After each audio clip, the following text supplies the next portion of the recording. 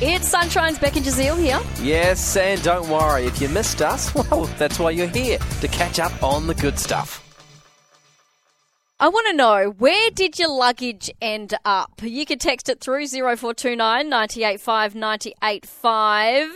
It's because lost airline luggage is at a 10-year high, with up to 26 million pieces of luggage going missing last year in 2022. I cannot believe that. So it's hit its highest levels in a decade. So nearly 8 bags in every 1,000 went missing between airport bag drops and the carousel at arrivals. So that adds up to some 26 million pieces of luggage globally that were lost, delayed or damaged in 2022. 26 million pieces of luggage. That's a huge amount. Airlines do have to track every piece during its journey with a barcode, but still, millions of items continue to disappear.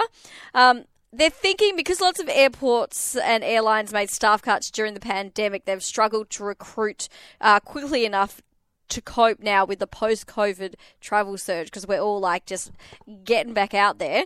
The number of bags that were delayed, lost or damaged jumped to 7.6 pieces per 1,000 in 22. That's the highest rate since 2012, because that was nearly 9 pieces per 1,000 passengers. But I cannot believe it. 2019, it was nearly 6 per passenger. Now it's almost 8 per passenger. Apparently, airlines have 21 days to find and return missing luggage, at which point travellers are then entitled to claim compensation. We really hoped you enjoyed that chat. It has been Sunshine's Beck and Jazeel. I think I enjoyed it more the second time. It was good. Left a nice taste in my mouth. We'll see you from 3.